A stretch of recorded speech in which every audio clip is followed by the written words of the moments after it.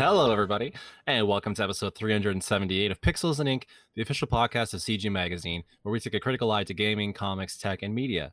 I'm your host today, Chris DeHoog, and I'm joined by our editor-in-chief, Brendan Fry. Hello there. And Jordan Biordi. How's it going? And we're here to talk about some early January game industry news, because this is when the industry's starting to wake up after the holiday lull, and we've got some ridiculous stories to talk about, actually. Yes. All the drama is unfolding as the Days Gone director, Jeff Ross, is getting on the soapbox quite often these days to talk about the perceived failure, so to speak, of Days Gone, which that's 2 years out now, right? That was a 2019 Yeah, game. I mean the what's it called? The PC version only launched last year, I believe.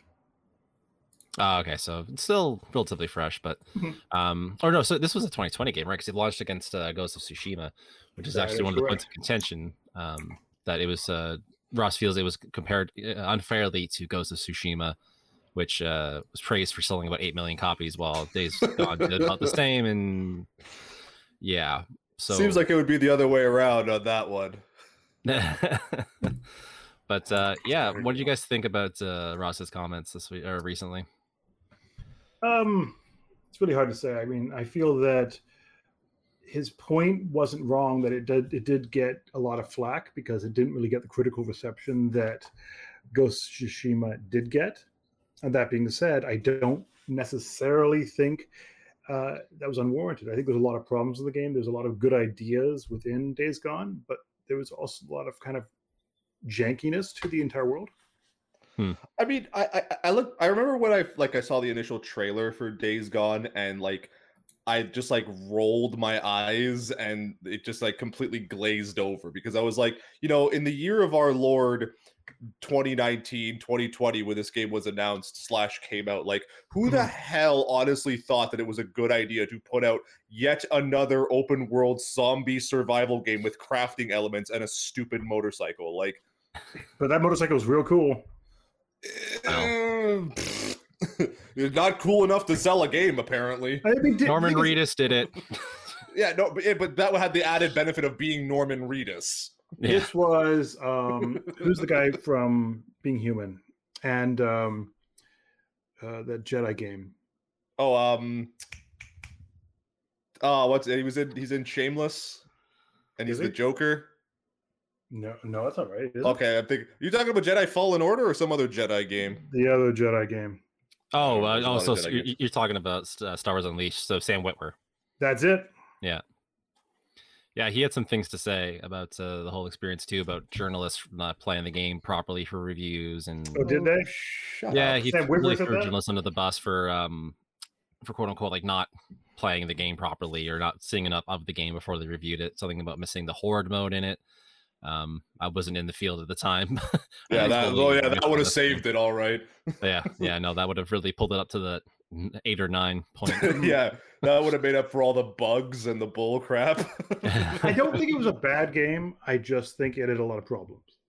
Yeah, it was a bit undercooked, but like I said, even the best of those kinds of games at this point, the genre has been beaten to death. Nobody cares about it anymore. Not even Back 4 Blood didn't even review that well, for as many problems as it had. Nobody really cared, just because again it's more zombies and yeah, Back 4 Blood had that Left 4 Dead pedigree. Otherwise I think it would have landed with very much a wet flop. As much as Days Gone kind of yeah, exactly. I mean, Days Gone, it technically looked nice, sure enough, but it also, I was also at that time really tired of The Walking Dead itself. I stopped watching the show a year or two before that. So to basically turn that into a game that does nothing for me, right down to bargain bin Norman Reedus ripoff. And someday we'll have an episode of the show where we don't talk about Reedus, but that's 2 weeks. That's impossible. I just don't. It's a lot of people were complaining the fact it didn't get the reviews they thought it deserved. I don't think that would have changed anything, and I think Sony's choice to put accolades on it or not put on it is not really related to any of that stuff. Ghost of Tsushima still doesn't have a sequel, so it's not as if it's getting a sequel and Days Gone isn't, or something along those lines. It's more of just the fact that there's more staying power to one over the other, and the storyline to one just had more impact than the other. Yeah, and more originality in the concept too. Like, that's something Ghost of Tsushima isn't something that people have done to death. Mm-hmm. Like, it's been a while since we had like a Kurosawa type story of any medium, really. Yeah. Well, that's the thing too. Like, even like, you know, like debatably, you could say that like a game like Ghost of Tsushima has kind of been done to death, because, you know, the whole like just the open world game with stealth crafting, all that stuff, like Assassin's Creed and all that stuff, like it kind of has been done to death. But because it really had that cool like samurai setting and like the Kurosawa flair behind it, like, and like artistically it had a lot of like vision behind it, it stood out a lot more than just, you know, yet another zombie game with survival mechanics. Yeah, and that being said too, like, it's not like Ghost of Tsushima is like a perfect game by any means. Oh. I reviewed the director's cut. It's like played for the first time this past summer, and it's a fantastic game, amazing, beautiful experience. But there's a lot they left on the table that they could have done more with. Like, I felt like the story choices weren't really relevant, and, you know, it didn't really matter how you play the game. It kind of forced you down those avenues anyways. So, I mean, definitely wasn't a perfect game either, but, you know, not every game can be Death Stranding. Let's face it. Oh, well, that epic game. That pillar of. That's how you do open world games, fellas. Just put some ghosts and deliver packages, and Norman Reedus. Oil whales. Up on the echelon of perfect games, we have Death Stranding. Yeah, where's Death Stranding 2 at, anyways? But talk about sequels. It's coming. Maybe not. Who knows? Well, Death Stranding 2: Sons of Liberty. Kojima did say it was the first Strand type game, so who knows what other Strand type games he has cooking up in that noodle of his. The Strandoverse, yeah. Terrifies me. Just make my controller move across the floor again. I just want more Psycho Mantis nonsense. Metal Gear Stranding. Ooh. Speaking of Metal Gear, there was actually an interesting story up on the website. It's not on our outline here actually for the show, but some unused scripts of service from Metal Gear Solid 5. I personally didn't play 5. I've been turned off from the series since like the second one. Really? Why? Because Metal Gear Solid is like this. I still think of it as like a masterpiece, and everything after that kind of soured. Like, I had a hard time getting into the concept of 3 when it came out, and just never got around to it. Interesting. It's interesting that you say that, because I missed. So I only ever really played Metal Gear 1 when they re-released it on the Cube. Right. And I think that like the only reason that I enjoyed it as much as I did was because of like how much they improved the gameplay of it. Like, I went back and played on the PS1, and it is like impossible. Even like the first fight with Psycho Mantis is like nuts compared to the Cube version. And then I didn't play 2, just like out of, you know, not really owning a PS2 till way late into its lifespan. And then like when I played 3 for the first time, it was the 3DS version, which was like, again, not the way to play it. No. So like my gap of Metal Gear really went from 1 to 5, and I was like obsessed with 5 when it came out. Like, it was so good. Now, see, I eventually played 4 when I got my PS3, because it had been out for a while, and I was like all excited to try this out and see where it had gone, and it just did nothing for me. Yeah, I heard. Well, and then having David Hayter missing too is like, why? This isn't Snake. I don't care who you cast. It's Hayter or nothing. That bothered me a bit or a lot too. Even with sort of like a loose connection to Metal Gear, like respecting the pedigree of Hayter as the voice of Solid Snake was kind of that. It really was that really like kind of slimy game industry thing where it was like, let's take, you know, a prominent voice actor who earned his status as this guy's voice, and, you know, slap in the big famous Hollywood actor. Like, honestly, who cares? Yeah, it's like, it's bad enough that they get past the movies and stuff. But both were Canadian. Yeah, it's true. So they at least stuck to that gun. That's something. Consistency somewhere. I remember hearing 4 was a rough experience, because I like people, but like people that I knew who really loved the series were like, just like, it's like literally like you walk for 5 minutes, here's a 20-minute cutscene. You shoot a guy, here's another 30-minute cutscene. I don't think that's true. I think there were a lot of moments like of that. That's an exaggeration, but yeah, no, it's not. There was some of that though. Yeah. Well, I mean, remember. like, I remember. Metal Gear was bad for that. Like, you got a lot of cutscenes on Metal Gear. Like, Yeah. that was unheard of amount of cinema in that game at the time. I heard a lot of people say like 4 was the example where you could see where like Kojima really just wanted to make a movie, but he's still just still making games. I'm actually surprised he hasn't done a full movie at this point. Like, he's already in like really tight with Del Toro and Yeah. and stuff. Like, you have the means to just make a movie. But now, did you play Metal Gear Rising: Revengeance? No, Because that one, oh boy, that is a fucking romp. No, that was the full blown Raiden. Oh yeah, sequel, right? He literally like picks up, like he suplexes a Metal Gear. Like yeah, you know all that kooky crap we added into Twin Snakes. Here's a game of it. Mass is just a number. Yeah. What could go wrong? Speaking of what could go wrong and nonsense, NFTs. Hooray! The future, it's here finally. Just like we envisioned.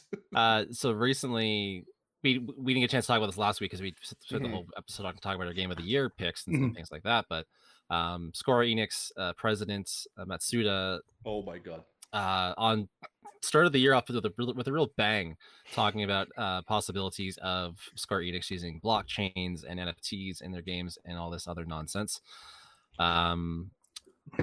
Gamers everywhere kind of said, "What the hell are you doing?" And the shareholders said, "Hey, we're in." Like, the stock actually went up.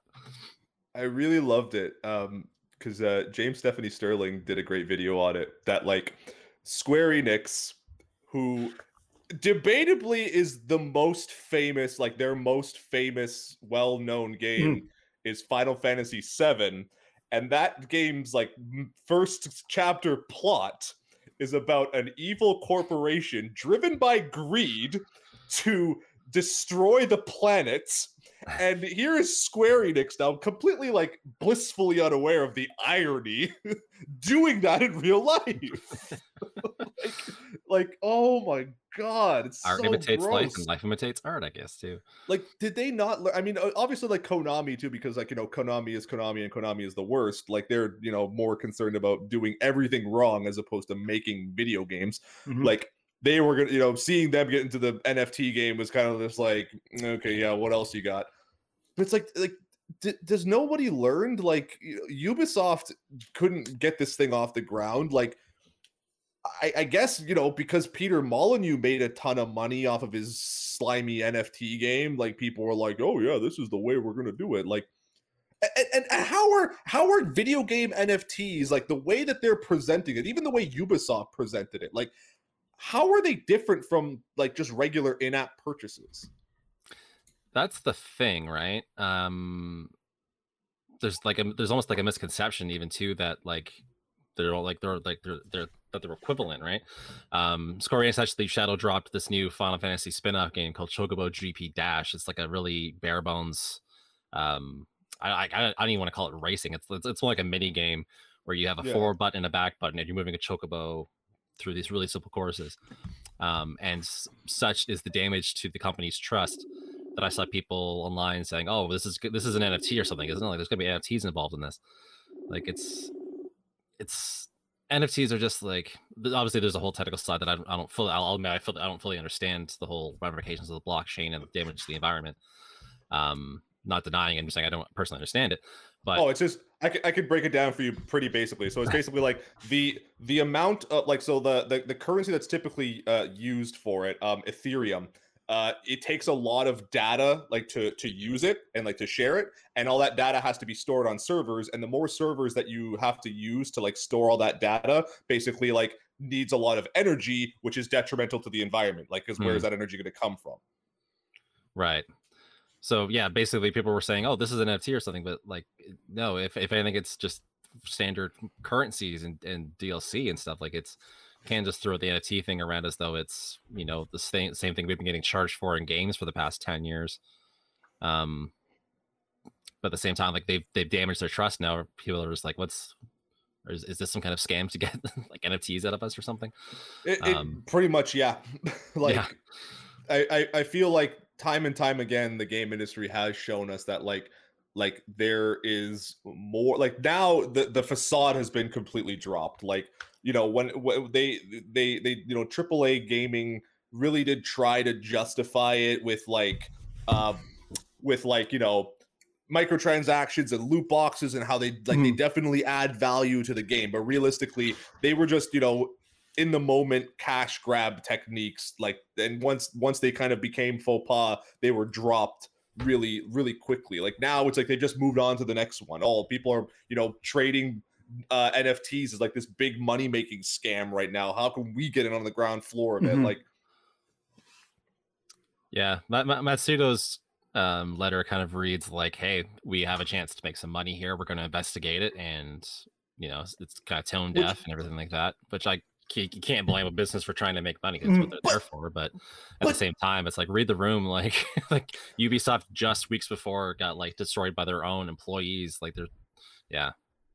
But here's the thing that drives me crazy about like just that kind of mentality is like, you know, you can't fault a business for wanting to make money, but these guys are in the business of making video games. Like, why do they feel the need to chase all these extra like revenue streams? Like they already have, like, is it not enough to have microtransactions, to have loot boxes, to have paid sponsorships, to have you know, like tie-ins, like to have, you know, to have all this extra stuff?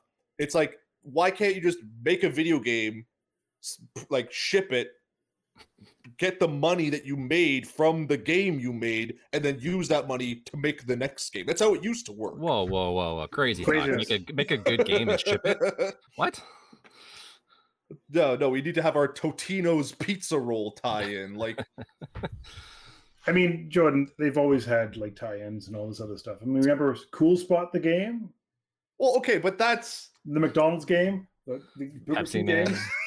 Okay, I'm not saying it's never like been there. I'm just saying it is decidedly the California worse. Raisins game. But I mean, okay, but you know what? I disagree, because at least the McDonald's game, like at least they were video games. They were products to consume. They were games. It's not just like, here's a half-baked game that you could also, hey, go buy some Totino's pizza rolls and type in the code. Like, I don't want to have to buy pizza. If I want to buy a McDonald's video game, at least it's a fucking video game. Is it though? You know what? The actual old McKids game on the NES is a lot better than it gets credit for.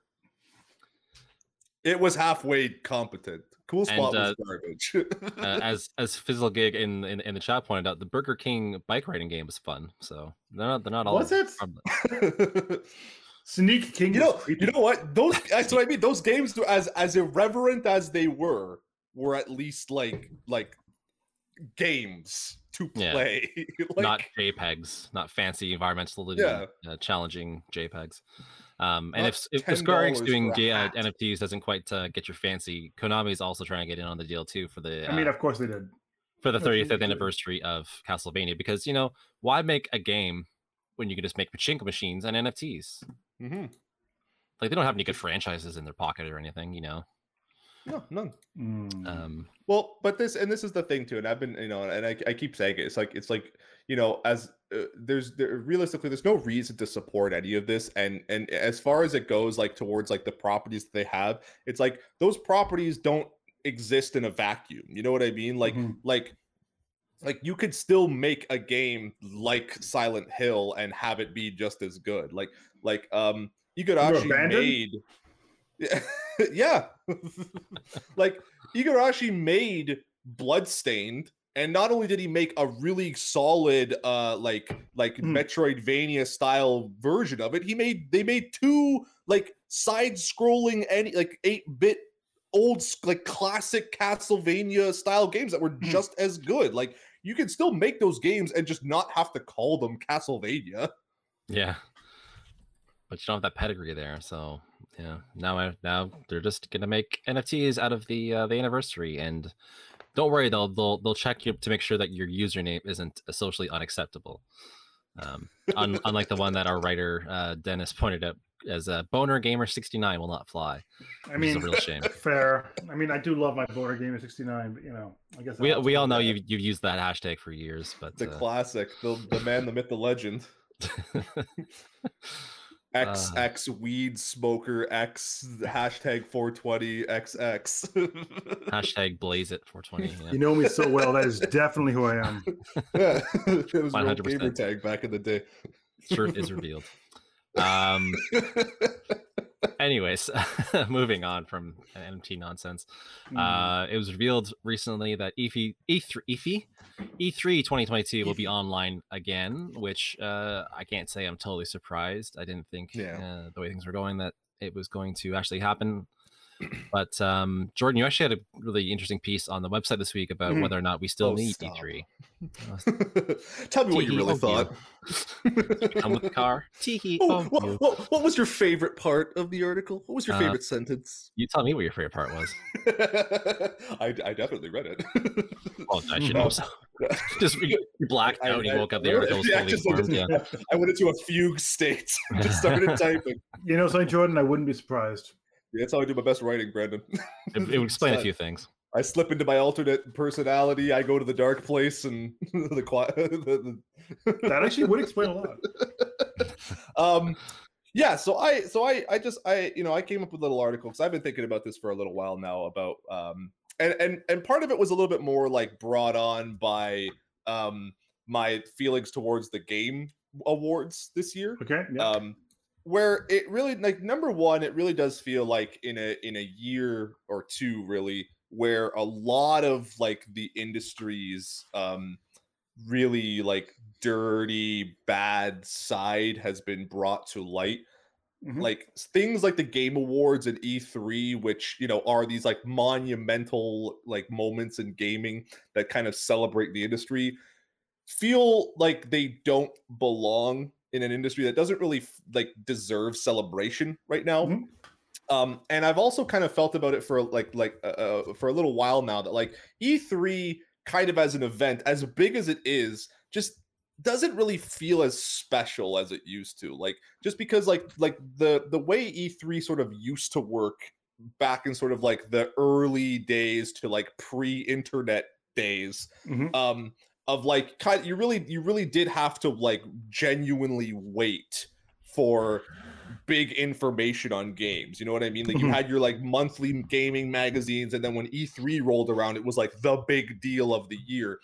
But it's like nowadays information about like game development, like the whole process from start to finish of like game development, like from announcement to release, is so like openly shared and widely available that it really hardly feels necessary to have like an event like E3, where half of the time most of these developers or these or publishers don't really have anything like ready to show. They have a JPEG or an MP4 of a logo, and it's like, oh, get ready, that game is definitely coming. Like, who remembers? How many people actually remember that Bethesda announced a new Elder Scrolls like how many years ago? Like, well, it's a while ago. Oh my god, that was that's what I mean. That was like 2018 or 2017. Yeah, it was one of the last ones before the pandemic. Yeah, they just showed a landscape and a title, and it's like, oh yeah, that's a game. Like that's a concept. I mean, to be fair, Microsoft also did that with Fable. Oh yeah, absolutely. But even Fable's a prime example too. Like it's a lot of this. It's a lot of these things. Like it's like a lot of these like AAA publishers feel so desperate to have something for E3 that they just like they're not even like ready to announce it, but they need to have content. Whereas like I feel like as far back as I actually didn't even realize that it was as far back as 2014 that Nintendo stopped showing up at E3 and just started doing digital events. I thought it was I thought they started doing it in 2015. So like I feel like they've kind of proven that you really don't need like a big production for like E3 specifically, when you can have like reasonable announcements throughout the year. Yeah, that was an Iwata thing too. Yeah, then you mentioned it. That's what I mean. He was behind the first few directs. Yeah, I couldn't connect those dots either. So like it's and not to say that Nintendo like obviously like is like free from this too, because they always for the last couple of years they really have they've come to E3 with at least like one big announcement, but really nothing bigger than what they would have shown at like a typical like yearly Nintendo Direct. Like so it just kind of seems to be like there's really no need to have an E3 anymore. Like when it's just like you can make this, and it puts a lot less pressure, I think, on the publishers, on the developers. And I know you said, Brendan, that like E3 is a reasonable excuse for like a lot of these companies to kind of like balance their books and just like if they have like money left over at the end of the year, they could spend it on E3. But it just seems to me like it's. I said that a long time ago, but it is true. Yes, it is true, but it's stuck up in here. Well, it's also like any event, like there's a marketing budget, and E3 is the marketing budget. They could spend that on E3. They could also spend it on their own events. They could spend it on a stream. They could spend it on a tournament. There's lots of ways companies can spend this money, but it is all they have to spend a certain amount of money for marketing, and E3 is one of the marketing opportunities. Well, that's part of my argument there, is that like if you sort of eliminate the necessity for these things, and maybe you sort of reevaluate your marketing budget, you can take a big percentage of that budget and redirect it into maybe, I don't know, paying your employees livable wages. Like, they don't do that though. No, of course not. I mean, Jordan, the answer is they have to market the game. Like no matter what they do, even if they don't do E3, they're going to market it a different way. They might do sponsorships, they might do paid Twitch streamers, they might do lots of different things. It just might not be the giant booth at a convention that only journalists and a select few of the industry get to go to. Yeah, I mean, I think we're going to see the nature of this beast change a lot in the next few years, because to answer like the point of your article and your think piece here, do we need E3 in its current form? I think we've proven that we don't need the current iteration, or at least the pre-pandemic iteration, because like you said, we saw all the other all these publishers and developers develop their own kind of stand-ins for these things. Like Square Enix started Square Enix Presents, where they get Matthew Mercer to talk up some trailers. State of Play. State of Play. Nintendo's killing it with the Nintendo Direct still, and even have dedicated indie directs. All this stuff. ID at Xbox does some stuff. Yeah, everybody's kind of got their own stand-in for this now, or at least most major publishers are starting to put this in place and make it like a recurring thing. But I don't know. I really feel that there is still a place for E3, but not so much to like celebrate the industry for the industry's sake, like it kind of was, where it's self-sustaining, almost masturbatory thing of like, hey, we're the gaming industry. How great are we? But no. In its current form, no, we don't need it, but I think we do need to reinvent it somehow and to get it back and up to date in a relevant form. And I don't just say that because I really want to go to an E3 one day, and I haven't had the chance because of the pandemic. It's not at all a personal bias thing. I mean, we'll see. I mean, the answer is I think there's a place for E3, there's a place for PAX, there's a place for all these events. It's just as a giant show of wealth, I don't think they have as much place, and I don't think they have as much place for just to show off how amazing the industry is, as you said. I think it is a place to give, because it is hard to kind of bring journalists all over the country with all these different countries, bring them saying, oh, we have to see this latest game and this latest game. It is a good way to kind of having a central location that journalists can see like 30 games at once, which is something that is a lot harder to do without an in-person event. Well, and that's something I touched on in my article as well too, is that like just the nature of how journalists like present this information. Realistically, it's always generally squared on the games. So like you don't need to really be on the show floor, like especially personally, I haven't been to E3, but like I know from your experiences and former writers that like it's.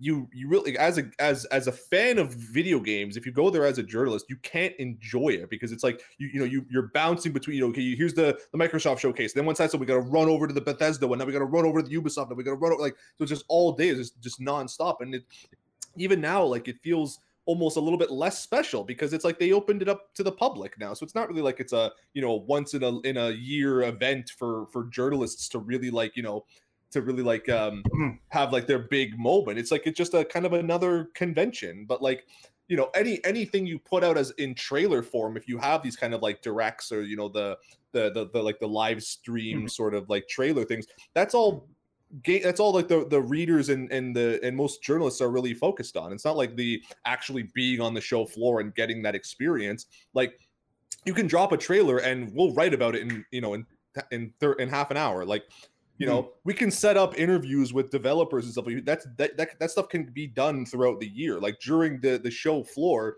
you know, pumping out those articles, doing those interviews and writing them, transcribing and editing and all that stuff, that takes way too long. You're not going to focus on that during the event. That all comes after. Yeah, it's another element too. Yeah, like the pandemic has proven that we don't necessarily need this as a delivery method for those things. Just yesterday, I spent the afternoon in a demo session for an upcoming game, which I can't talk about. But yeah, no, I remember what you did. It was today as well. It was a pretty easy process if you think about it. Like you just install this thing with this code, and boom, delete it out, like burn after reading, and you're off to the races. Like you don't need to go across the country to play a demo anymore. So that's one of the many things they need to kind of reconcile in the next kind of iteration of E3, whatever it is, and whenever it actually happens in person. Sorry, Chris, I don't mean to cut you off there.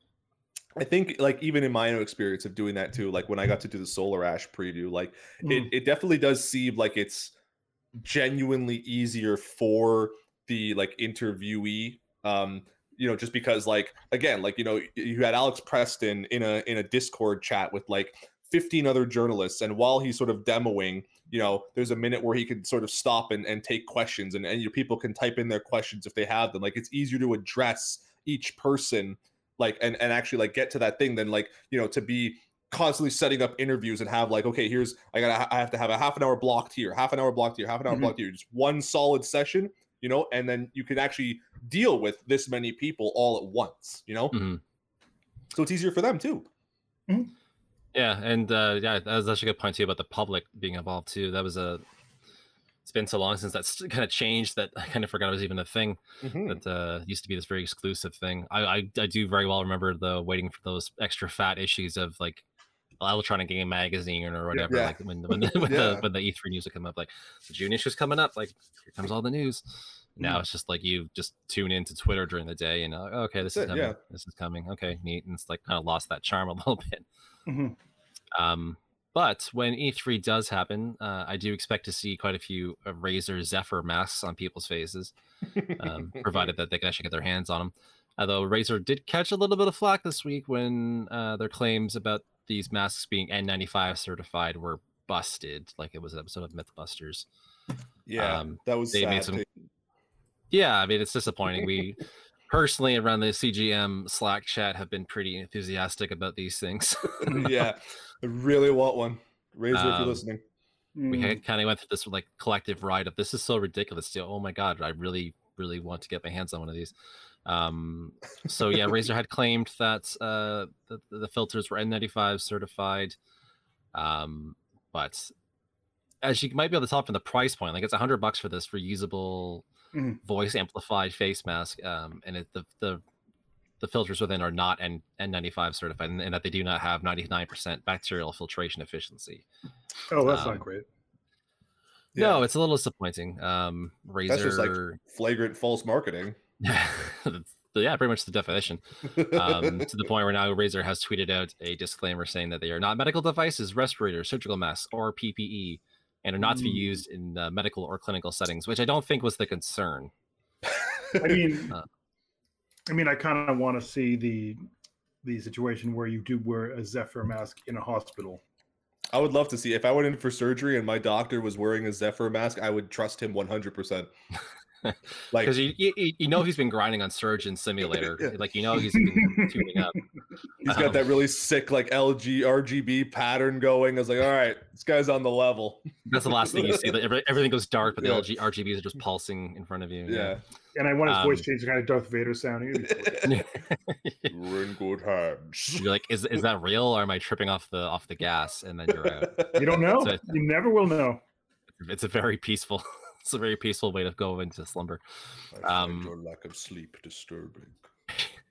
I actually want to say that I saw someone in the replies to them when they announced the pro model or the upgraded model of the Zephyr saying that I've been using this in a clinic.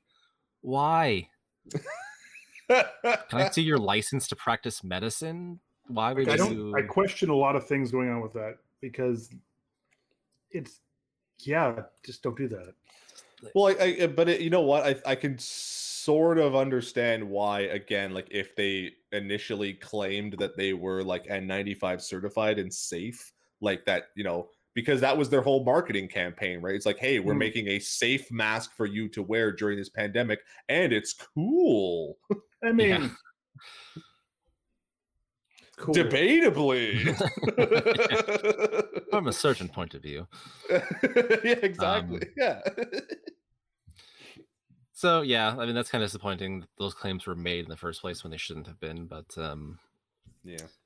Good on Razer to owning up to it, I guess. But yeah, probably shouldn't try to pass off these things as But do you honestly think they would have owned up to it had they not been myth busted? Well, no, because yeah, they would have put it in the tweet in the first place, right? Like, good on them, asterisks. Yeah, I mean, you did the right thing after doing the wrong. Yeah, after thing, you got caught doing a questionable thing. And yes, hello Dana from the chat. You can now sound like Bane, but I can do that anyway. I mean, that was bad. I apologize. I was born in it. No, you don't need the hands to do it. Yeah, the hands are only for the. It's only for the grip. It's only for the grip to role play it. You have to muffle. You can. You can only understand every third word. I was wondering which would break first. Oh my god. Anyways, speaking of, so some sad news actually this week as well. In that comedian and actor Bob Saget passed away over the weekend unexpectedly. Yes. Another really sad story. Very unexpectedly. Yeah. Yeah. Did we talk about Betty White? I don't think we did. I don't think we mentioned Betty White also. Oh yeah, no. Chris, are you not aware? No, that kind of got lost in the Game of the Year shuffle as well. And I mean, known pro strategy gamer Betty White. Yeah. Well, it's just she's hardcore. She's just a big person in the industry, and I think she's been in enough movies we would have covered on the channel. No, she hasn't actually. I looked at a list of movies. It's actually very small. Well, like animated movies. Even then, small. Yeah. More a lot of TV appearances and a lot of like cameos, but not really many. Like she really didn't act all that much. Well, towards like to her older age, she wasn't really like. I mean, she wasn't young. Let's be clear here. She lived a good life. It's the heartbreaking thing to me with like both of these stories was just like the circumstance to both of them, because you have a situation like Betty White where she was literally like 2 weeks away from her 100th 17 birthday. days, I think what it was. Yeah, it's the 17th. And she died on New Year's Day. Yeah, so she was a little 2 weeks or more away from her this milestone birthday, and she kicks the bucket. And then Bob Saget, who 65? Just literally. Well, 65, yeah, but it's just like again, like the circumstance, like he just finished a show and he went back. And he was really happy about it. And just apparently, he was. He tweeted about it that night. He was like really ecstatic. Gets back to his hotel room, heart attack. That is super sad. Thanks for pointing out in the chat too, Dana. That we also lost Sidney Poitier recently too. Oh yeah, that was sad. So there's a theory that celebrities go in threes, and there's your three. Yeah. When the news came up about Bob, I saw it through our Slack chat first of all, and I noticed earlier in the day that tweet that he had a really good show and all these things. Bob Saget, I watched Full House as a kid, like everyone my age mostly did, and America's Funniest Home Videos, they fell off the face of the earth, and they resurfaced, and everyone's like, oh my god, he's stand up so filthy. Yeah, some of the things he talked about were really questionable, even for a assumed persona like he used on stage. But it's in recent years, like I've seen his podcast take off. Like many stand-up comedians, he started a podcast for the past couple of years and had a full lineup of guests, and really seemed to be turning his proverbial life around after some hard circumstances. I heard him on, I want to say it was Mark Maron's podcast, but just talking about his childhood and some of the crap he went through when he was younger. It's just amazing. And then all of a sudden just gone like that. Have you guys heard of the cause of death? I don't think I've So seen that was heart attack. From what It was a heart I've attack, heard. from what I've heard. Yeah. I don't know. I don't know if it's officially been released as like through an autopsy report, but I think that like they're saying like early speculation, or they're saying it was a heart attack. They said it was not any kind of foul play or drugs. So that was clear from the police's report when they found him. Dana from the chat says he was in his sleep, much like Betty White too. Like they had said that she had a stroke around Christmas Day actually, and it was complications or side effects of that, and being 99. That's and she passed away as well. So that's fair. Yeah, sort of a downer, but sad start to the year. But but I mean, we're like, we're stuck in this eternal hell loop. So it just we're in death loop right now. We're living death loop right now. I didn't want to make that one, but I was about to say, I feel like being in death loop would be a lot more fun because we could kick dudes off of balconies and we'd get to be cool 70s style assassins. But this is just true. This is like a Hellraiser puzzle box that we're stuck in. Like, you are bleak today, Jordan. Well, give me a friggin' break here. Like, holy shit, we just again, like, we started off again, second year of a pandemic. Nobody's getting their act together. And third year of is it third? No, it's going on third. Well, going into the third year, I guess. Yeah. Well, I guess it did. I guess okay. It was like late 2019. It started in March 2019. No, 2020. March 2020. No, it was 2020. Okay, yeah, that's right. Because I got Animal Crossing the same kind of like weekend that it like kicked off. So all 21. Yeah, this is the third year. This will be the third year. Yeah, the second anniversary is coming up. Ooh, get your balloons. Technically, third year. We can't get our shit together, and then all of our like beloved celebrities are dying. Like, this is. Well, and I should kind of think of it too. Like Bob Saget didn't exactly have a huge career in terms of like sheer number of roles either. Like, kind of like Betty White, he had a couple TV show successes, and that was it's been kind of riding on the stand-up career since then. I mean, I think that's fine. He was doing well in stand-up. Yeah, but Bob Saget, I feel, had like a very like quintessential like 80s comedian career. Like, he started in stand-up, he made it big, like in a TV show, and then he kind of like teetered around there. Like he had the name. He did American Home Videos. Yeah, so like it's for many years. It's not like it's not like, and I genuinely don't mean this as a dig. Like, it's not like he was like showing up in every movie and he had this like prolific career, right? Like he made it. He sort of like took off in a big way and then kind of like had to find his footing again for a while. Right. Yeah, but he's a name everybody knew. Like everybody from our generation knew who he was. Like, I didn't even grow up really watching Full House either. Like, I used to watch America's Funny Home Videos all the time, but I knew who Bob Saget was. Yeah, then kind of so soon after Norm Macdonald too. That was a sad one. I just went back and I rewatched the roast of Bob Saget when Norm did his set, and was that Bob's, eh? Oh my god! It was where he did this like he just got like, because I think it was the previous the previous roast before, I forget who it was, but it might have been Joan Rivers, or he was told that his set was like too like dirty or too vulgar. So for the roast of Bob Saget, he just pulled up these like really like lame dad jokes and he played it completely straight.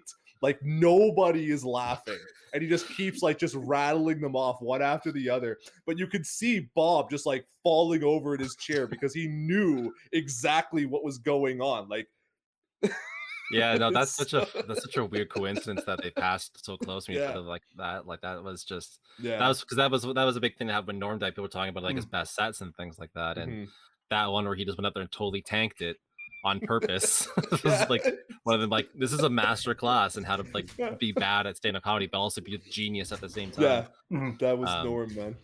Wow. I think that guy Norm really was a expert comedian, I have to say. I just love that, but it's also interesting to see that he would do things just because that was just shits and giggles. Like when he was on the MTV's what was it? He MTV, like that beach party thing. And he just kind of sat down and was just like and you could see how the MTV host was trying to keep up with them, and they just physically, he just kind of rapid fire, and they're like, yeah, I don't know what to do. Yeah, look at the celebrity, and he's like, he just keeps going. They're like, do we get rid of him? I don't know what to do. They're not equipped to handle that. he really just didn't care, and that's what made him so great. Like, yeah, he really did. He was. A lot of these comedians really were kind of a product of their time, but they did bring some interesting things to the medium of comedy. Yeah, not caring is actually a really good way to sum it up, because that was his whole stick about not caring about the network feedback when he would joke about OJ when NBC's president was friends with OJ. Yeah, that was kind of the defining trait, but also wasn't that got him kicked off SNL? Right? Kicked off SNL. Yeah, and then they brought him back to host like a year or two later, and he goes, "Well, I guess I was right." I guess it didn't really matter in the end. They did a great joke about that in Family Guy too. It was a cutaway gag in one of the like newer Christmas episodes where he's reading "'Twas the Night Before Christmas," and the whole thing is him just being like, "'Twas? What is that? Why can't you just say it was?" And then it ends with him being like, "What? I'm fired? All right then. You know that OJ killed a bunch of people?" Oh my god! Well, there you go. Ends with him shitting on OJ. There you go. Two irreverent voices that will not see the like of again, I think. Yeah. Last little bit of game news actually before we move on. Nintendo kind of did kind of feels like they did like a Nintendo Direct today, but they didn't. It's gonna be trailers. Two big trailers for Kirby and Pokemon games coming out this spring. Kirby and the Forgotten Worlds. It's coming out on March 25th, which is sooner than expected, actually. Yeah, Jordan, tell us about that trailer. It looked really cool. I don't know to what degree it was really highlighting the supposed like open worldness of the game. There was a little bit where they sort of showed you like kind of like zipping around on the warp star, and I don't know if you could just like land in any spot, but or if it's going to be more like level based with like a big open like sprawling levels you could kind of like move around in. It looks genuinely unique for a Kirby game, like a solid evolution of the concept of the 3D Kirby game, because so far every 3D Kirby game has been like set on a 2D plane for the most part. They showed off a couple new powers. One of them, you just straight up have a gun. Why not? Like Kirby's gonna shoot some fools. Yeah, he's just capping foos. What if Kirby had a gun? Well, I mean, but like he's had like similar powers sort of in like other games, like the Ranger. That's what it's called, the Ranger ability. And it looks kind of just like similar to like, you know, like the Archer style or whatever, like from previous games. One of them's like a driller ability where you can like zip into the ground and pop up and kill guys. Meta Knight made an appearance, which is cool. Bandana Waddle Dee made an appearance, so it looks like they're going to have co-op also in it. There's a little town you can build. You have to free Waddle Dees, and you could like have a little town to move around in. I don't know to what degree that's gonna. You're saying, Jordan, and that all sounds like nonsense to me. Well, Waddle Dees are the little like powerless peons that you can. Yeah, they're like that little like reddish looking Kirby's. Basically, the Goombas of Kirby. Yeah, more or less. It looks really interesting. A lot of the levels look really nice. It's got like a really beautiful art style behind it. A lot of like really dynamic settings and like good use of lighting, color. So I'm interested to see like what it coalesces into. Yeah, the one screenshot I saw kind of looks like a 3D Mario World style of like splitting the worlds up, through the levels up, which is an interesting approach to go with, especially if it's like Kirby Odyssey. Yeah, Kirby Odyssey / 3D World, I guess. Yeah, more or less. Which I mean, if you're gonna play this heavily off of the like Mario Odyssey playbook, you might as well lean a little bit more into it and just embrace this map style. Yeah. So yeah, the other trailer shown was for Pokemon Legends Arceus, which is coming up very fast actually. So this is the typical like gameplay overview trailer that Nintendo likes to do these days, where they run you through a bunch of the features and things like that. There wasn't a whole lot new shown, just kind of like walking you in detail how you go through the certain gameplay loops of the experience. Although there are some different kinds of encounters you can get to in the map, like the Alpha Pokemon, which are like a little bigger than the standard varieties of their breeds, as well as I forget, I'm blanking on what they call them, the primal type of like the big boss style Pokemon encounters where you're basically dodging these. They're kind of like the totem Pokemon from Sun and Moon.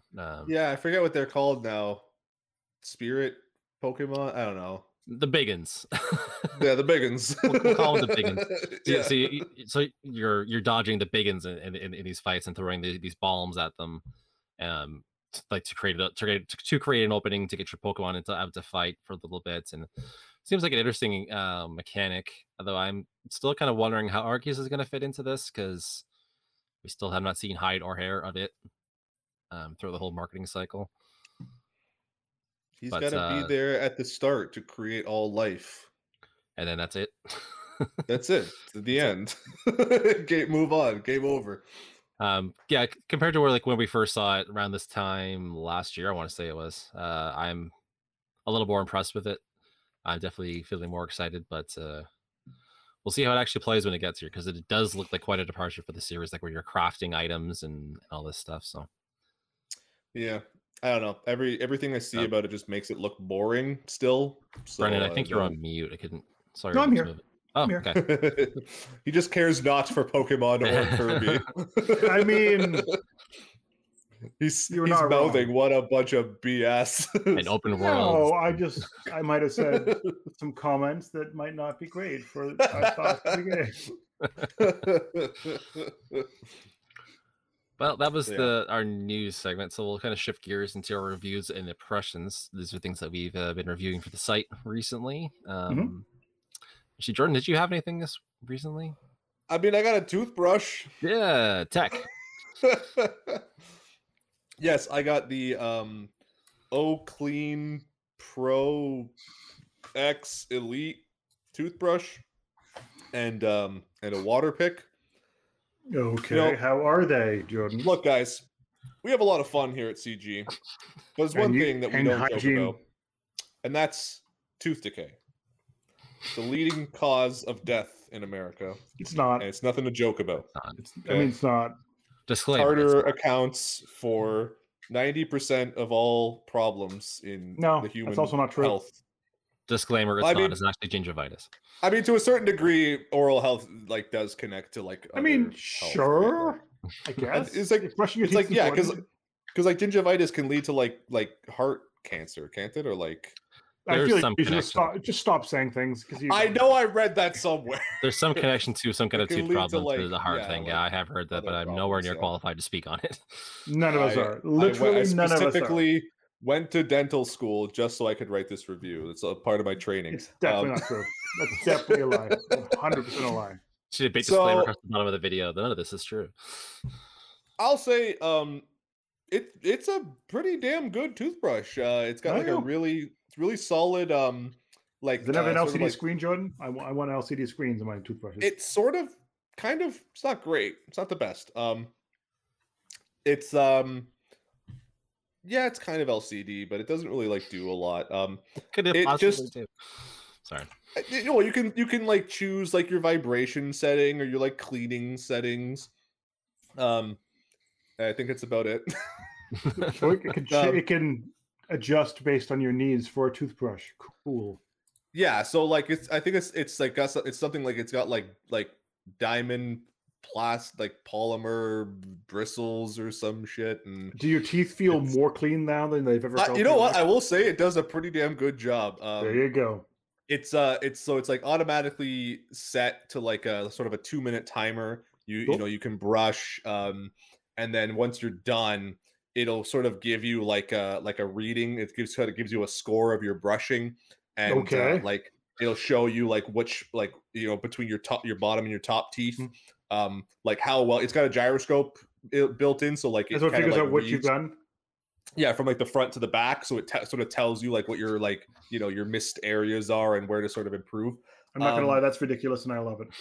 It's it's actually genuinely like helpful, right? Because like I was last time I went to the dentist, I was actually told that like sort of the lower back, my left side of my teeth, like if I need to improve my brushing there, or it could lead to like me needing another like needing another like filling.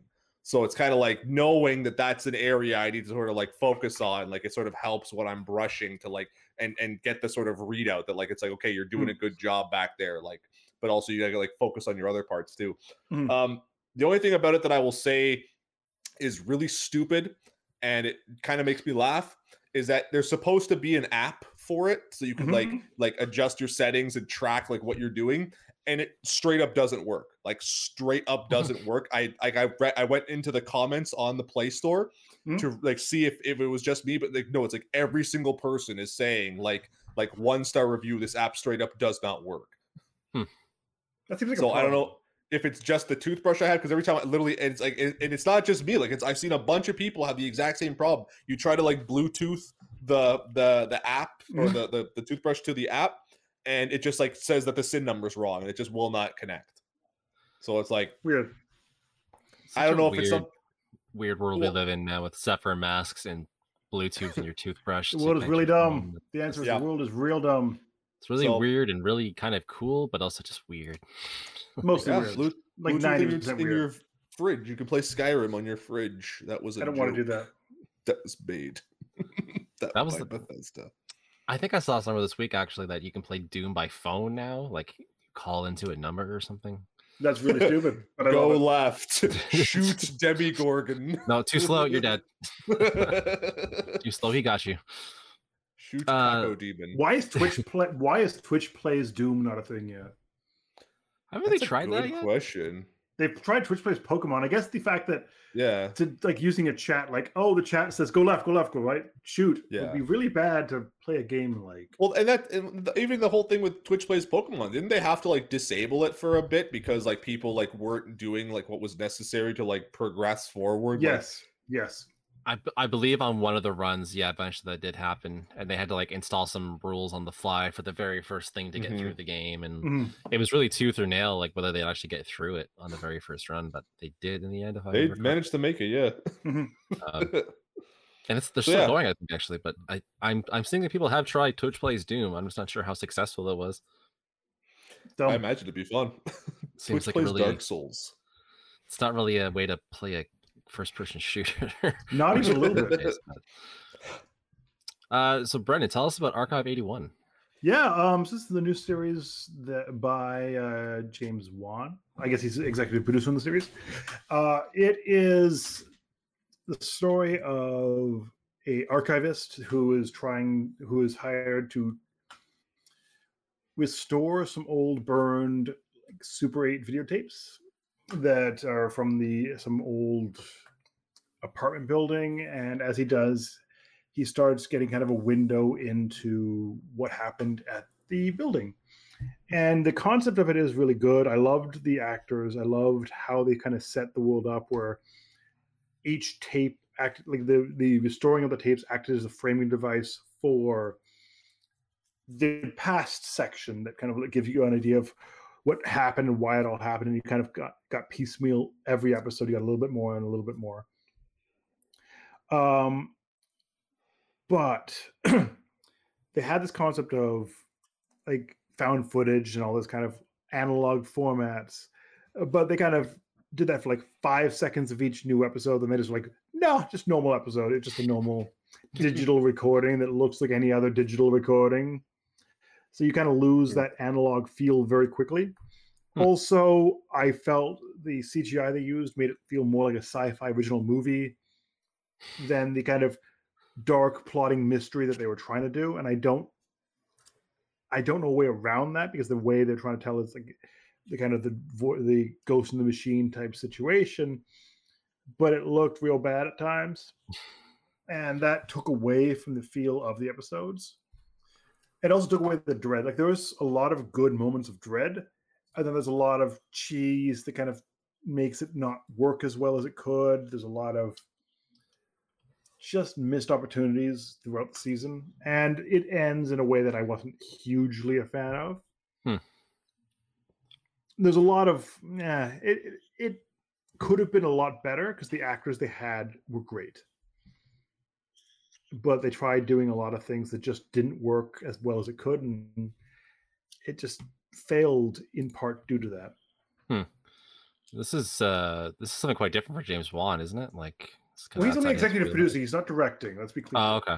But he did Saw. He's done the Fast and the Furious movies. So he's done a lot of weird stuff, and he did the Conjuring movies as well. So he knows. For him, I always think of like Fast and the Furious, and like that's end of list. I forgot he did Aquaman. Oh, he did Aquaman too. Yeah. Oh. Yeah. Oh. But he's one of his first movies was Saw, so he knows horror. And yeah, Dana was saying the first episode didn't grab her. So. Mm-hmm. So this is all launching then on tomorrow? It's Netflix? Launching tomorrow on Netflix or midnight or whenever Netflix puts its new stuff up. But yeah, and it's 8 episodes for the first season. We'll see if we get to the second season. Side note: this is based on a podcast that you can just go and listen to right now if you want to kind of just spoiler your way through the season, I guess. It's funny because I was watching the episodes. I'm like, this feels familiar. I don't know why. And I looked up like the names of the show. I'm like, oh, it's based on a podcast I actually listened to. So how does it compare to the podcast then? The podcast, again, same problem. The first half is really good because it's kind of like a mystery. Like you don't know what's going on. A lot of like dread and stuff. Yes, well, Painting Dana's Office is when I actually first listened to the podcast. But after about halfway, they kind of go a little too sci-fi, and it takes away a lot of that like plotting dread they kind of try to build up, and it becomes more like a sci-fi type story rather than a ghost or like mysterious happenings type story. And I feel that takes away the fear that the original part of the season kind of brings forward. I feel it's hard to do that kind of show that kind of bends on those two realms of like sci-fi horror and just straight up horror. And when it's done badly, it can kind of fall flat. And when it's done well, you get Alien or that sort of thing. And I feel this is more on the bad side, but that's me. Well, it sounds interesting. Yeah, that's always like it's always tough when you peek behind the curtain too far with something like that. Like Signs comes to mind. Oh yeah, Signs. Ooh. Yeah, that's kind of like my go-to example of like, oh, here's this cool build-up, and it all just leads to this ridiculous half hour. And I feel mad, actually. and that's the thing for me. It is the problem of building up mystery and dread is great, but if you don't have the payoff to actually deliver on that, just leave it like a mystery. Don't ever show something that's going to take away all the work you've done building it up. Yeah, veer towards Blair Witch instead of Signs. I mean, like look at this way: if Alien had like a big purple like fuzzy monster as the creature, you'd be like, well, that was a letdown. I don't know. You know, I feel like they could have made it scary. Then it would have been all right. But you have to be able to deliver on what you're building up. And I felt the CGI they used and the kind of bad multi-dimensional thing they went with just didn't really work as well as there are ghosts and this cult worships them. Go. Yeah, it's like where do you land with that too, though, right? Like that's only like 3/4 of the road laid. Yeah, exactly. Well, in terms of review stuff, the last thing I actually had, again, did get a chance to talk to you last week, was I reviewed Final Fantasy 14 Endwalker, which has been out for a little while now. Chris? I adored it, actually. It's funny with expansions like this because it's actually going to last 2 years before it's actually done. Just 2 years with the way that they do their update cycles. And you still can't purchase it, which I find crazy. Yes, the sales are still disabled because there's too many people trying to get on, which made reviewing it real fun. So weird. Yeah, it's just it was bonkers. Like I'd go to log on and there'd be 4,000 people. That just never happens. Like normally when I try to go on, even at peak hours, like 40-50 people, and it was 4,000. So that they're all leaving WoW and they want to go somewhere else. And again, exactly, yeah, that's a big part of it is the WoW exodus. But, and Final Fantasy 14 seems to really have just like claimed every single person that left WoW for some weird reason. Well, we're all trying to go to get that fixed, right? Like it's the best other thing in town right now. But yeah, so with the way they do their expansion cycles, like the expansion launched It has like a self-contained story, Mhm. and then they spend like the next 2 years adding patches and adding content, and more story stuff comes out. And usually that kind of period is used to bridge the gap between that and the next expansion. Mhm.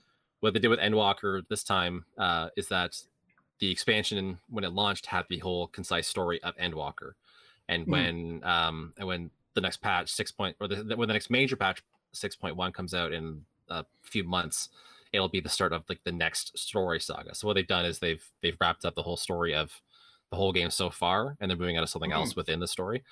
Okay.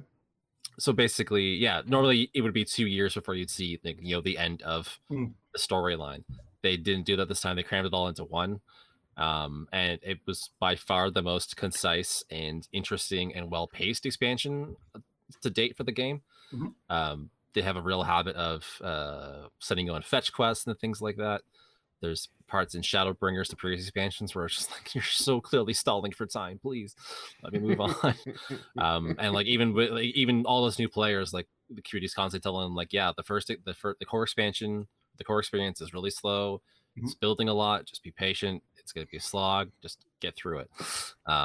Yeah, not so much with this. It was by far the game's best writing and pacing experience for all that, and just gets into really interesting thematic stuff, which I won't say too much because it's spoilers, and also dependent on for previous expansions of story development. That's a lot. But yeah, no, they managed to make all the narrative, pull all the narrative threads through. There's some stuff that comes up. It's like, oh my god, I forgot about that. All this stuff, this certain thing that happened 3 expansions ago, and it's brought up and it's relevant and it's handled well, and it doesn't detract from the whole thing. It's a really fine balancing act they pulled off. That's cool. Yeah, there's 2 new jobs as well, Reaper and Sage. I got to try them out during the preview thing, and I still can't use the Sage class with the dam because I'm not a good healer. It's more of an advanced class that had to be daunted like right away. I was like, no, I can't do this. I'm gonna get somebody killed. I'm gonna get booted out the party.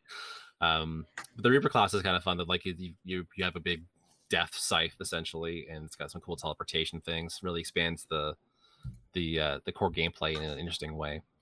But yeah, no, I gave it a 9.5. It's and I said by the time that all the expansion content comes out, like by the time the next story is about to arrive and this one's put to bed, it's going to be probably a 10 out of 10. That's awesome. Wow. But it's so crazy, like to think like how far like Final Fantasy Online has come since like what was it, 12? 11 was the first online. Or 11. Sorry, 11. Yeah, and how like just how poorly received that one was, like compared to like the things that were out at the time. And now, yeah, like whenever I see people talking about like basically like any MMO nowadays, it's pretty much exclusively Final Fantasy 14. Yeah, no, and it's like go ahead.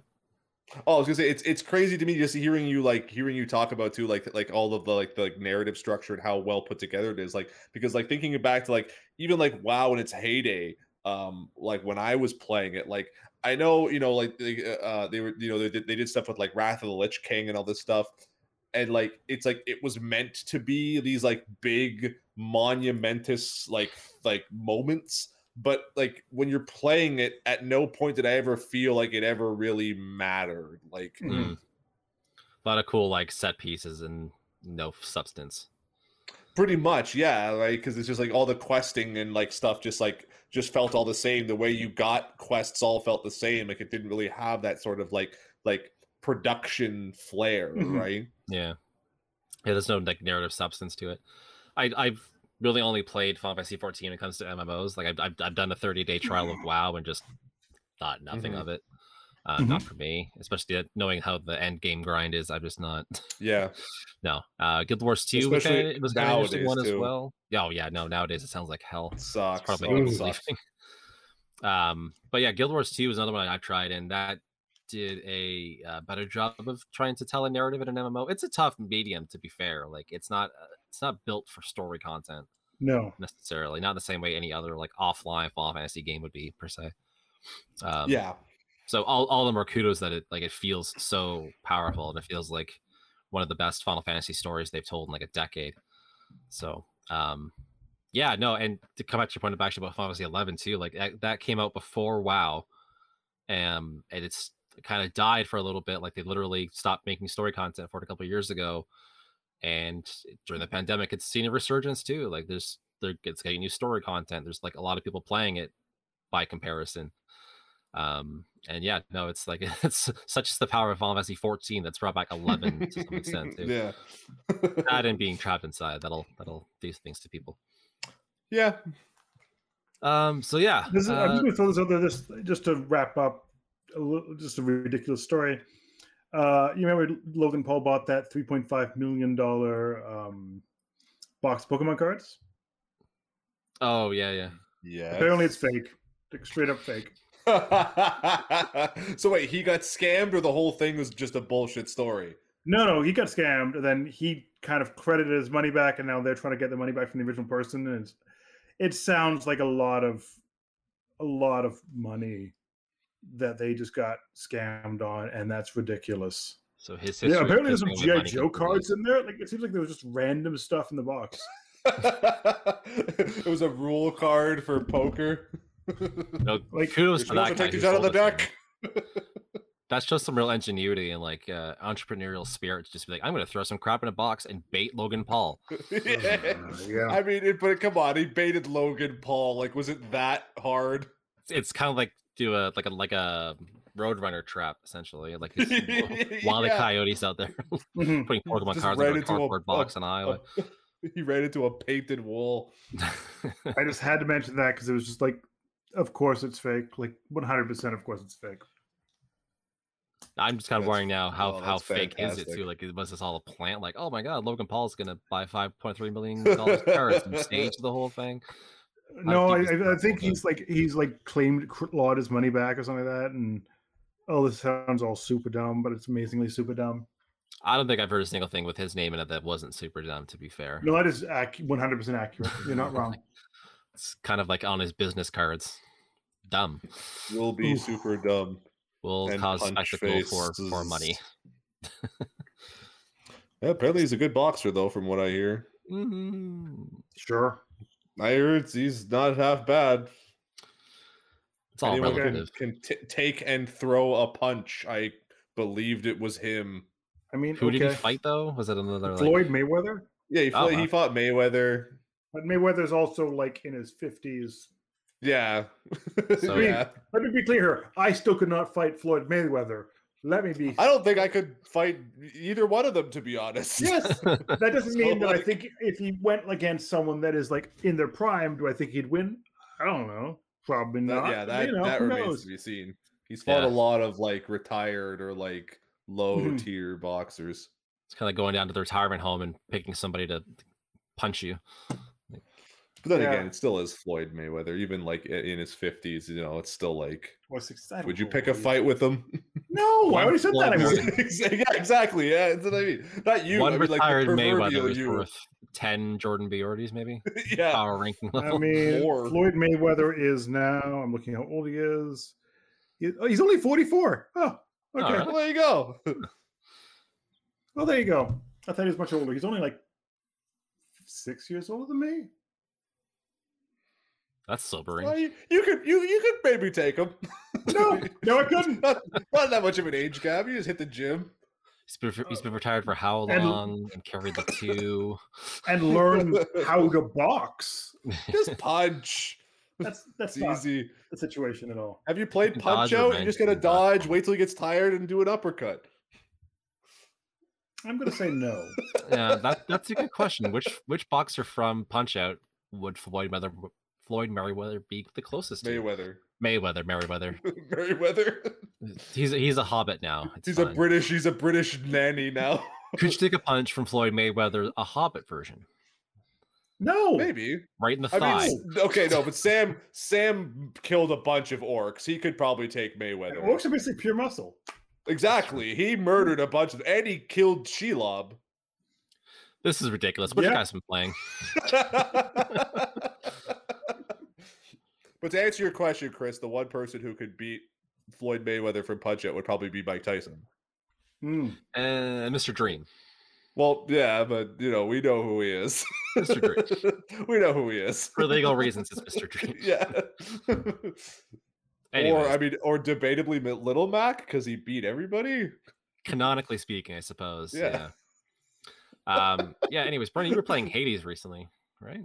I played a bit of Hades. That was a while ago. Actually, everything I've been playing this week, I can't talk about because of embargoes and such.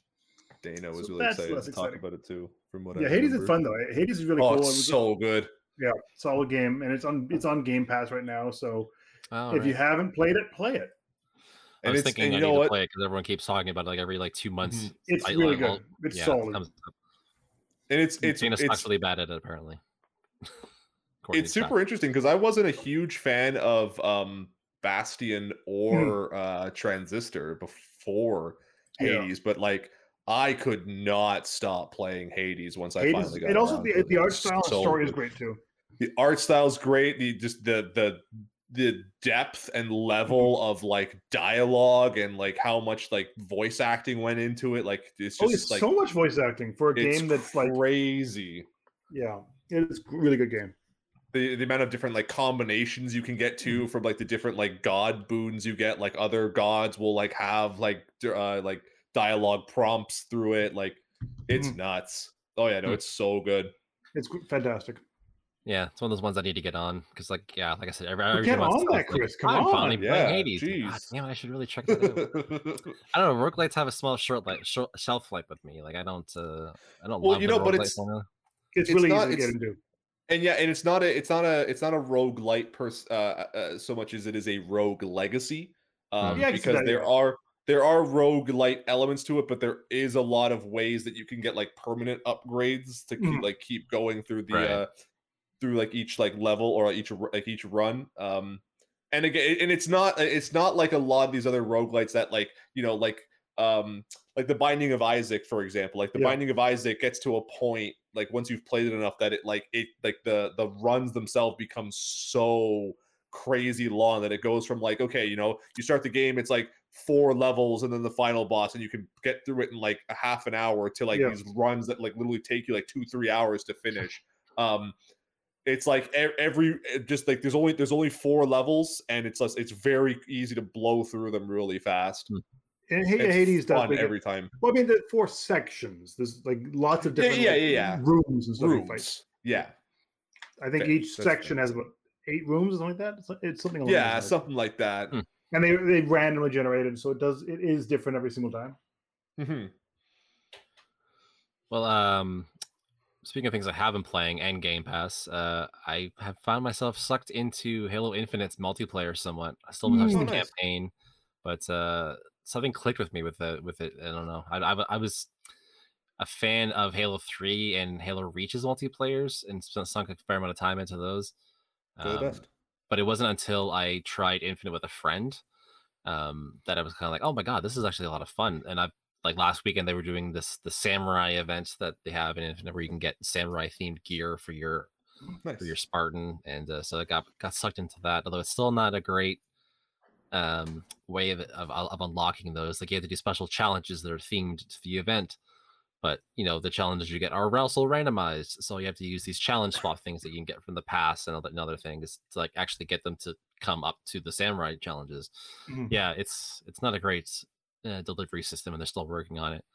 And I still find it really annoying in that you unlock parts for specific armor cores, right? So you have your Mark 5, your Mark 7, and the samurai armor core. But like if you unlock a color for one armor core, you can't just use that on any armor core. It's only for the Mark 7. If you want colors for your Mark 5, you need to buy the battle pass and unlock special different colors for that armor core. That's so dumb. Real dumb. Yeah, it's insulting, really. Like it's just like just basic colors, like not even like the fancy golden armor or anything like that. This is just stuff that you could have gone into Halo 3 10 years ago and just put on your Spartan. Changed. Yeah. I think we kind of knew to a certain degree that like the battle pass was going to sneak its way into Halo Infinite, and probably more so because they made it like a free to play like add-on thing separate from Halo Infinite's like main story.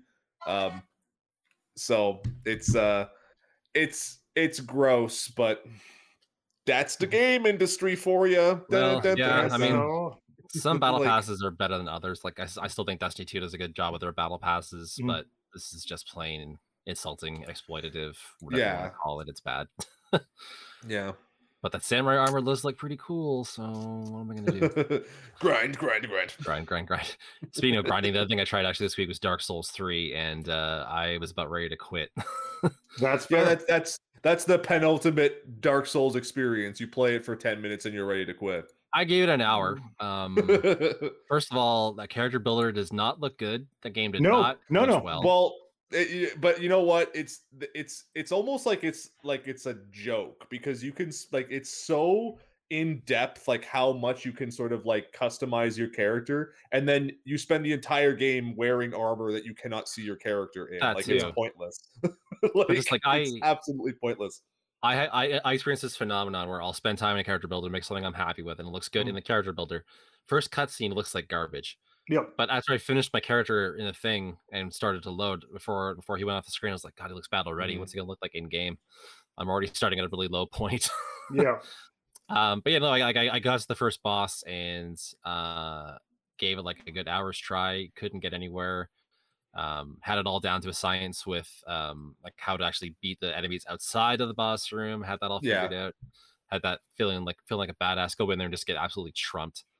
Really demoralizing. And then like I was ready to take my copy out of a PS4 and trade it in.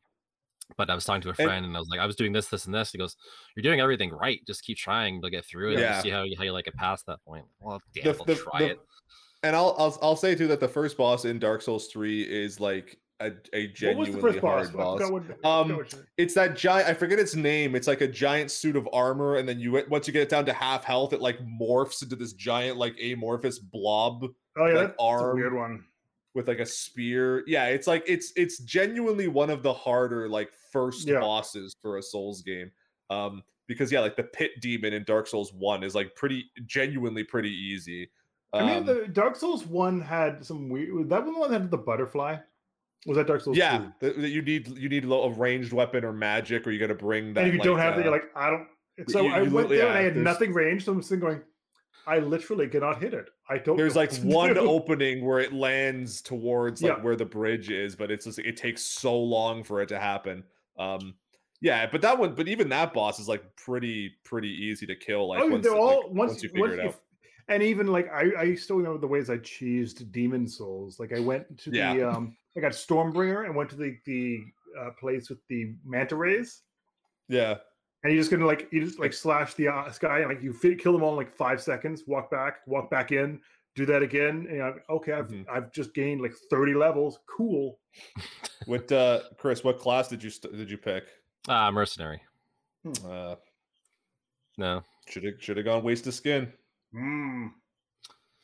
See, that sounded like a challenge class to me. Like that's it's you know what, but that's the thing. It really isn't like just because like again like the first level, like the first enemies in the area, like they're all pretty easily killable. So like waste of skin is genuinely like, and I was convinced too, because I always thought picking like the knight or the mercenary was like or like the assassin was like the better choice. But Brendan Quinn like really sold me on it, because like when you start with a character who has basically like just like a 1 on every stat, it like gives you a lot more freedom to build the character how you want and to like min-max your stats in a way that like, so like if you really want to build a character that's like primarily focused on strength or primarily focused on skill, like you can really like put those skills where you want them to be. Whereas like you choose the warrior class, he already starts with 10 skill points in strength, so it like kind of like F's your build a little bit.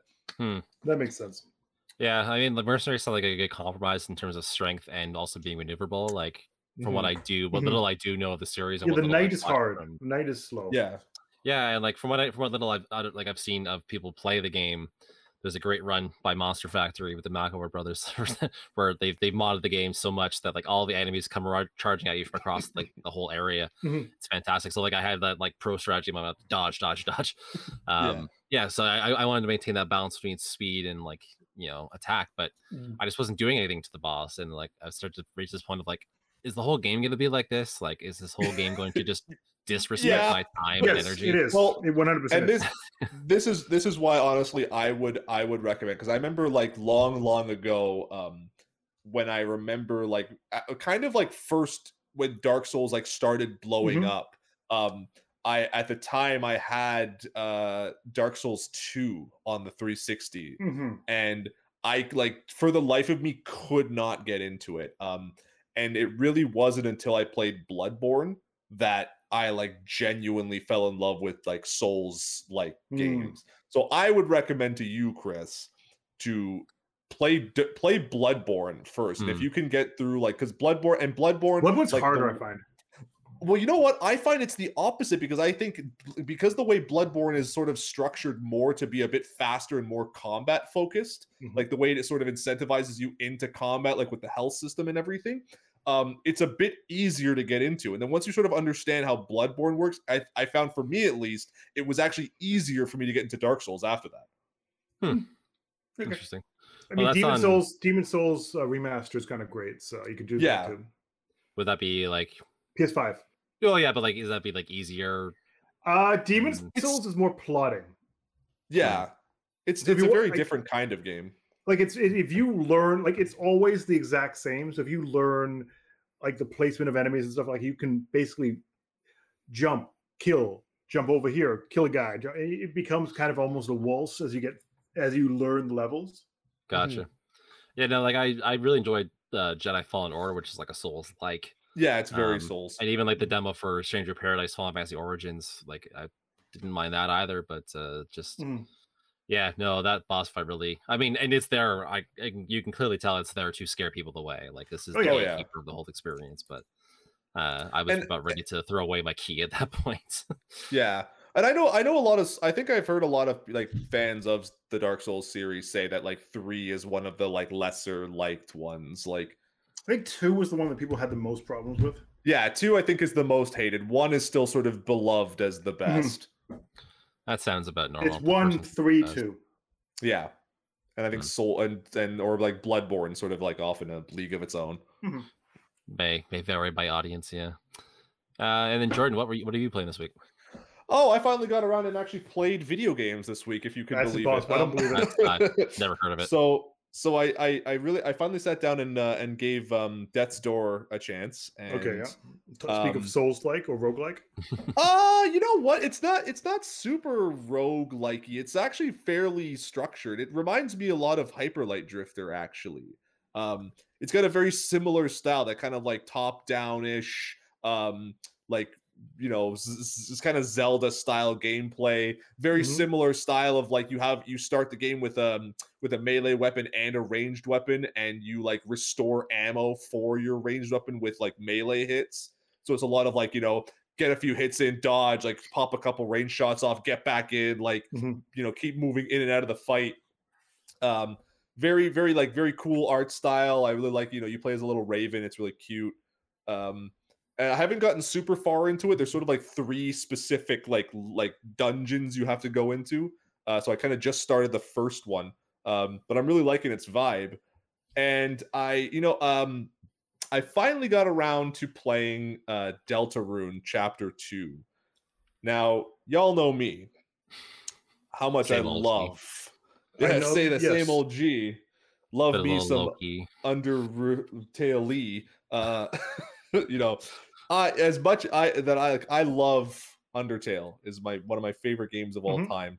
You know, tied for first with Metroid Prime, and Deltarune Chapter 1 was like no exception. It's like Toby Fox doing what he does best, which is crafting a like genuinely like interesting world with like endearing characters, like a really deep like gameplay, like really subversive elements to like the RPG structure and the narrative structure. Even the whole way like the first chapter starts, you know, like kind of flipping the ideas that Undertale had on its head, that like, you know, this is a game where sort of like choice matters, and you spend the whole like, you know, first like 5 minutes putting together a character just for the game to go, all right, F you, like it doesn't matter. The character, we're going to give you the character, like nothing, your choices don't matter in this game. And so I kind of when they released the second chapter, I downloaded it on the PC. Like when I went on Twitter and saw that like Toby Fox was like hey, I'm gonna release the second chapter of Deltarune. You guys can download it. And I kind of just like held off on playing it. I think because I was like scared because I had such reverence for these games that like I just like I wasn't ready to jump into the second chapter. But I finally did, and it's just as good. The whole setting is like cyber themed. Like the characters are all great. The way that they sort of like split you up and give you like new characters that join your team is really unique. The special boss that you get in it, because like, and so the first chapter had a special boss, and now this one did. It was a little bit more like front and center with it. But it was cool because it like tied into like Undertale a little bit more too. Like there were a lot of like little subtle nods to a specific character in Undertale. And the music was amazing. There was a freaking Strong Bad reference in this. I swear to God, there was. Oh my God, it was There's these three characters. They're sort of like modeled after like an old CD player, like a boombox, and like a I think it was like a turntable. And they're called Sweet Cap'n Cakes, like KKS. Which Eddie Strong Bad fan knows it's Sweet Cap'n Cakes. And there's actually a part where they actually like if you recall the part from the Sweet Cap'n Cakes, like Strong Bad's character with the Casio head that he plays the demo when he gets mad, they actually like used that on like a loop. They just like kind of like altered it a little bit. And I texted my language, yeah. Yeah, I texted my one buddy who, again, like he's like me, he's a huge Undertale and Strong Bad fan, and I like texted him a picture. I'm like, this cheeky bastard, he threw a Strong Bad reference in here. And he's like, oh, so I guess we have Girl Squad, but it's okay. He was just like, what's her face? The ugly one.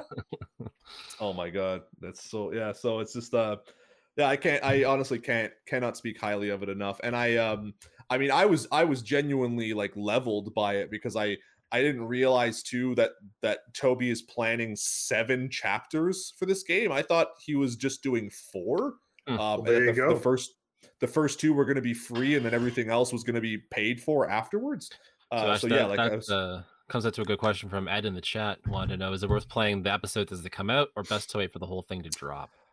I think it depends, because I really feel like you can, if you want to wait for him to release all of it, then you're probably going to be waiting quite a while, because that's not been too long between chapters, right? Like it. Well, yeah, it was like what, I think like a year or 2. I think he put the first chapter out in 2000. I think the first chapter came out in 2019. Was it that long already? Okay, I thought it was like 6 months. Well, because a year per chapter. That means we're going to be waiting a while to get to this. I remember he released the first chapter, and then like on PC, and then it was a bit of a while before it came out like to consoles and stuff. I just want to I'm just going to try and look it up very quickly right now if I can find it, because I want to say it was 2018, but I think it might have been 2019. Was it 2018? Yeah, December 31st. Yeah. Oof, that's a ways. So yeah, so that's what I mean. Like, so it's been a little bit of a while. So,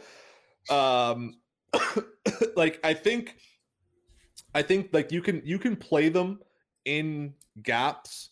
And because I feel like the way that Toby thus far has sort of been setting up this universe as like it's kind of connected to Undertale, but also seemingly separate from Undertale. Like there's hints that like things are like that, there's parts of the story that are connected, and there's like little like narrative threads that, if you know enough about the story of Undertale and what it's like, sort of more like meta themes were, then like it kind of makes sense. And like, to have those gaps between release times kind of like gives you a lot of time to sort of like speculate, and there's that like level of fun behind it. But I think, yeah, you could probably wait for the whole thing to drop if you want to. Personally, I wouldn't, just because like this is just, I need my Deltarune fix as much as I can. That's fair. Yeah, I think I heard Yahtzee say that on something recently that he's waiting until it's all out because he loves the details so much. Like, but yeah, that's a long gap between if it's all I don't want to wait 7 years to play a game. That's a long time. That's what I mean. Yeah, because he's basically building this thing like by himself. Like I know he does have help from other people, like doing like some coding work and stuff, but like for the most part, like all the story, like most of the music, like everything, like he does it all. Like character designs and everything, like he pretty much comes up with everything. That's so cool. Unless he's been using that time to kind of preload like the content, and he's got like a much more in the works than would suggest, that could be a very long time. Which it gives you the time to speculate, but it also gives you that much time for you to forget the whole rest of the experience to soften the impact. So I guess you can go either way. But that's also, I think it plays well into that thing because of there's so like well contained little experiences that like it's genuinely hard to forget what happened. Like it is so memorable and it has such staying power behind it that like it like it just sort of like it gets you excited for the next one. The next one happens, you're like, oh shit, like that connects to that part and that connects to that part, kind of like, and this guy knew this thing, like it's cool. Got a little excited there. Yeah, you did. It happens. These things happen. But that's going to do it for us for this week, actually. So if you'd like to read more on these news topics we talked about at the top of the show and more, you can find full coverage at cgmagonline.com. Be sure to follow CG Magazine on all the socials, like here on Twitch or wherever else you're watching this. You can search for us under CG Mag, and you'll find us one way or another. If you have any questions or comments, I know, right? It's visibility online. If you have any questions or comments, you can send them to podcast@cgmagonline.com. We'd love to answer them on the air if you didn't get your questions in the chat. This is our second episode doing the whole live thing. Trying out some new software this time, which I saw Brandon just found something while we were chatting a minute ago. Didn't know we could blast the questions on screen like that. We can. Cool. That's kind of neat. Fascinating. But we'll keep playing around with this format. Let us know what you think. And until then, where can people find you, Brendan? BFry26 on basically everything. And Jordan? You can find me on Twitter, Instagram, and TikTok at Ninja X Jordan. And you can find me on YouTube at Ninja Jordan Reviews. What is this, a hat for ants? And you can find me on Twitter at Hoogathy, that's HOOGATHY, or here on Twitch at Guild2Taps. So thanks for tuning in, and we'll catch you next week. We can wave, I guess. Farewell.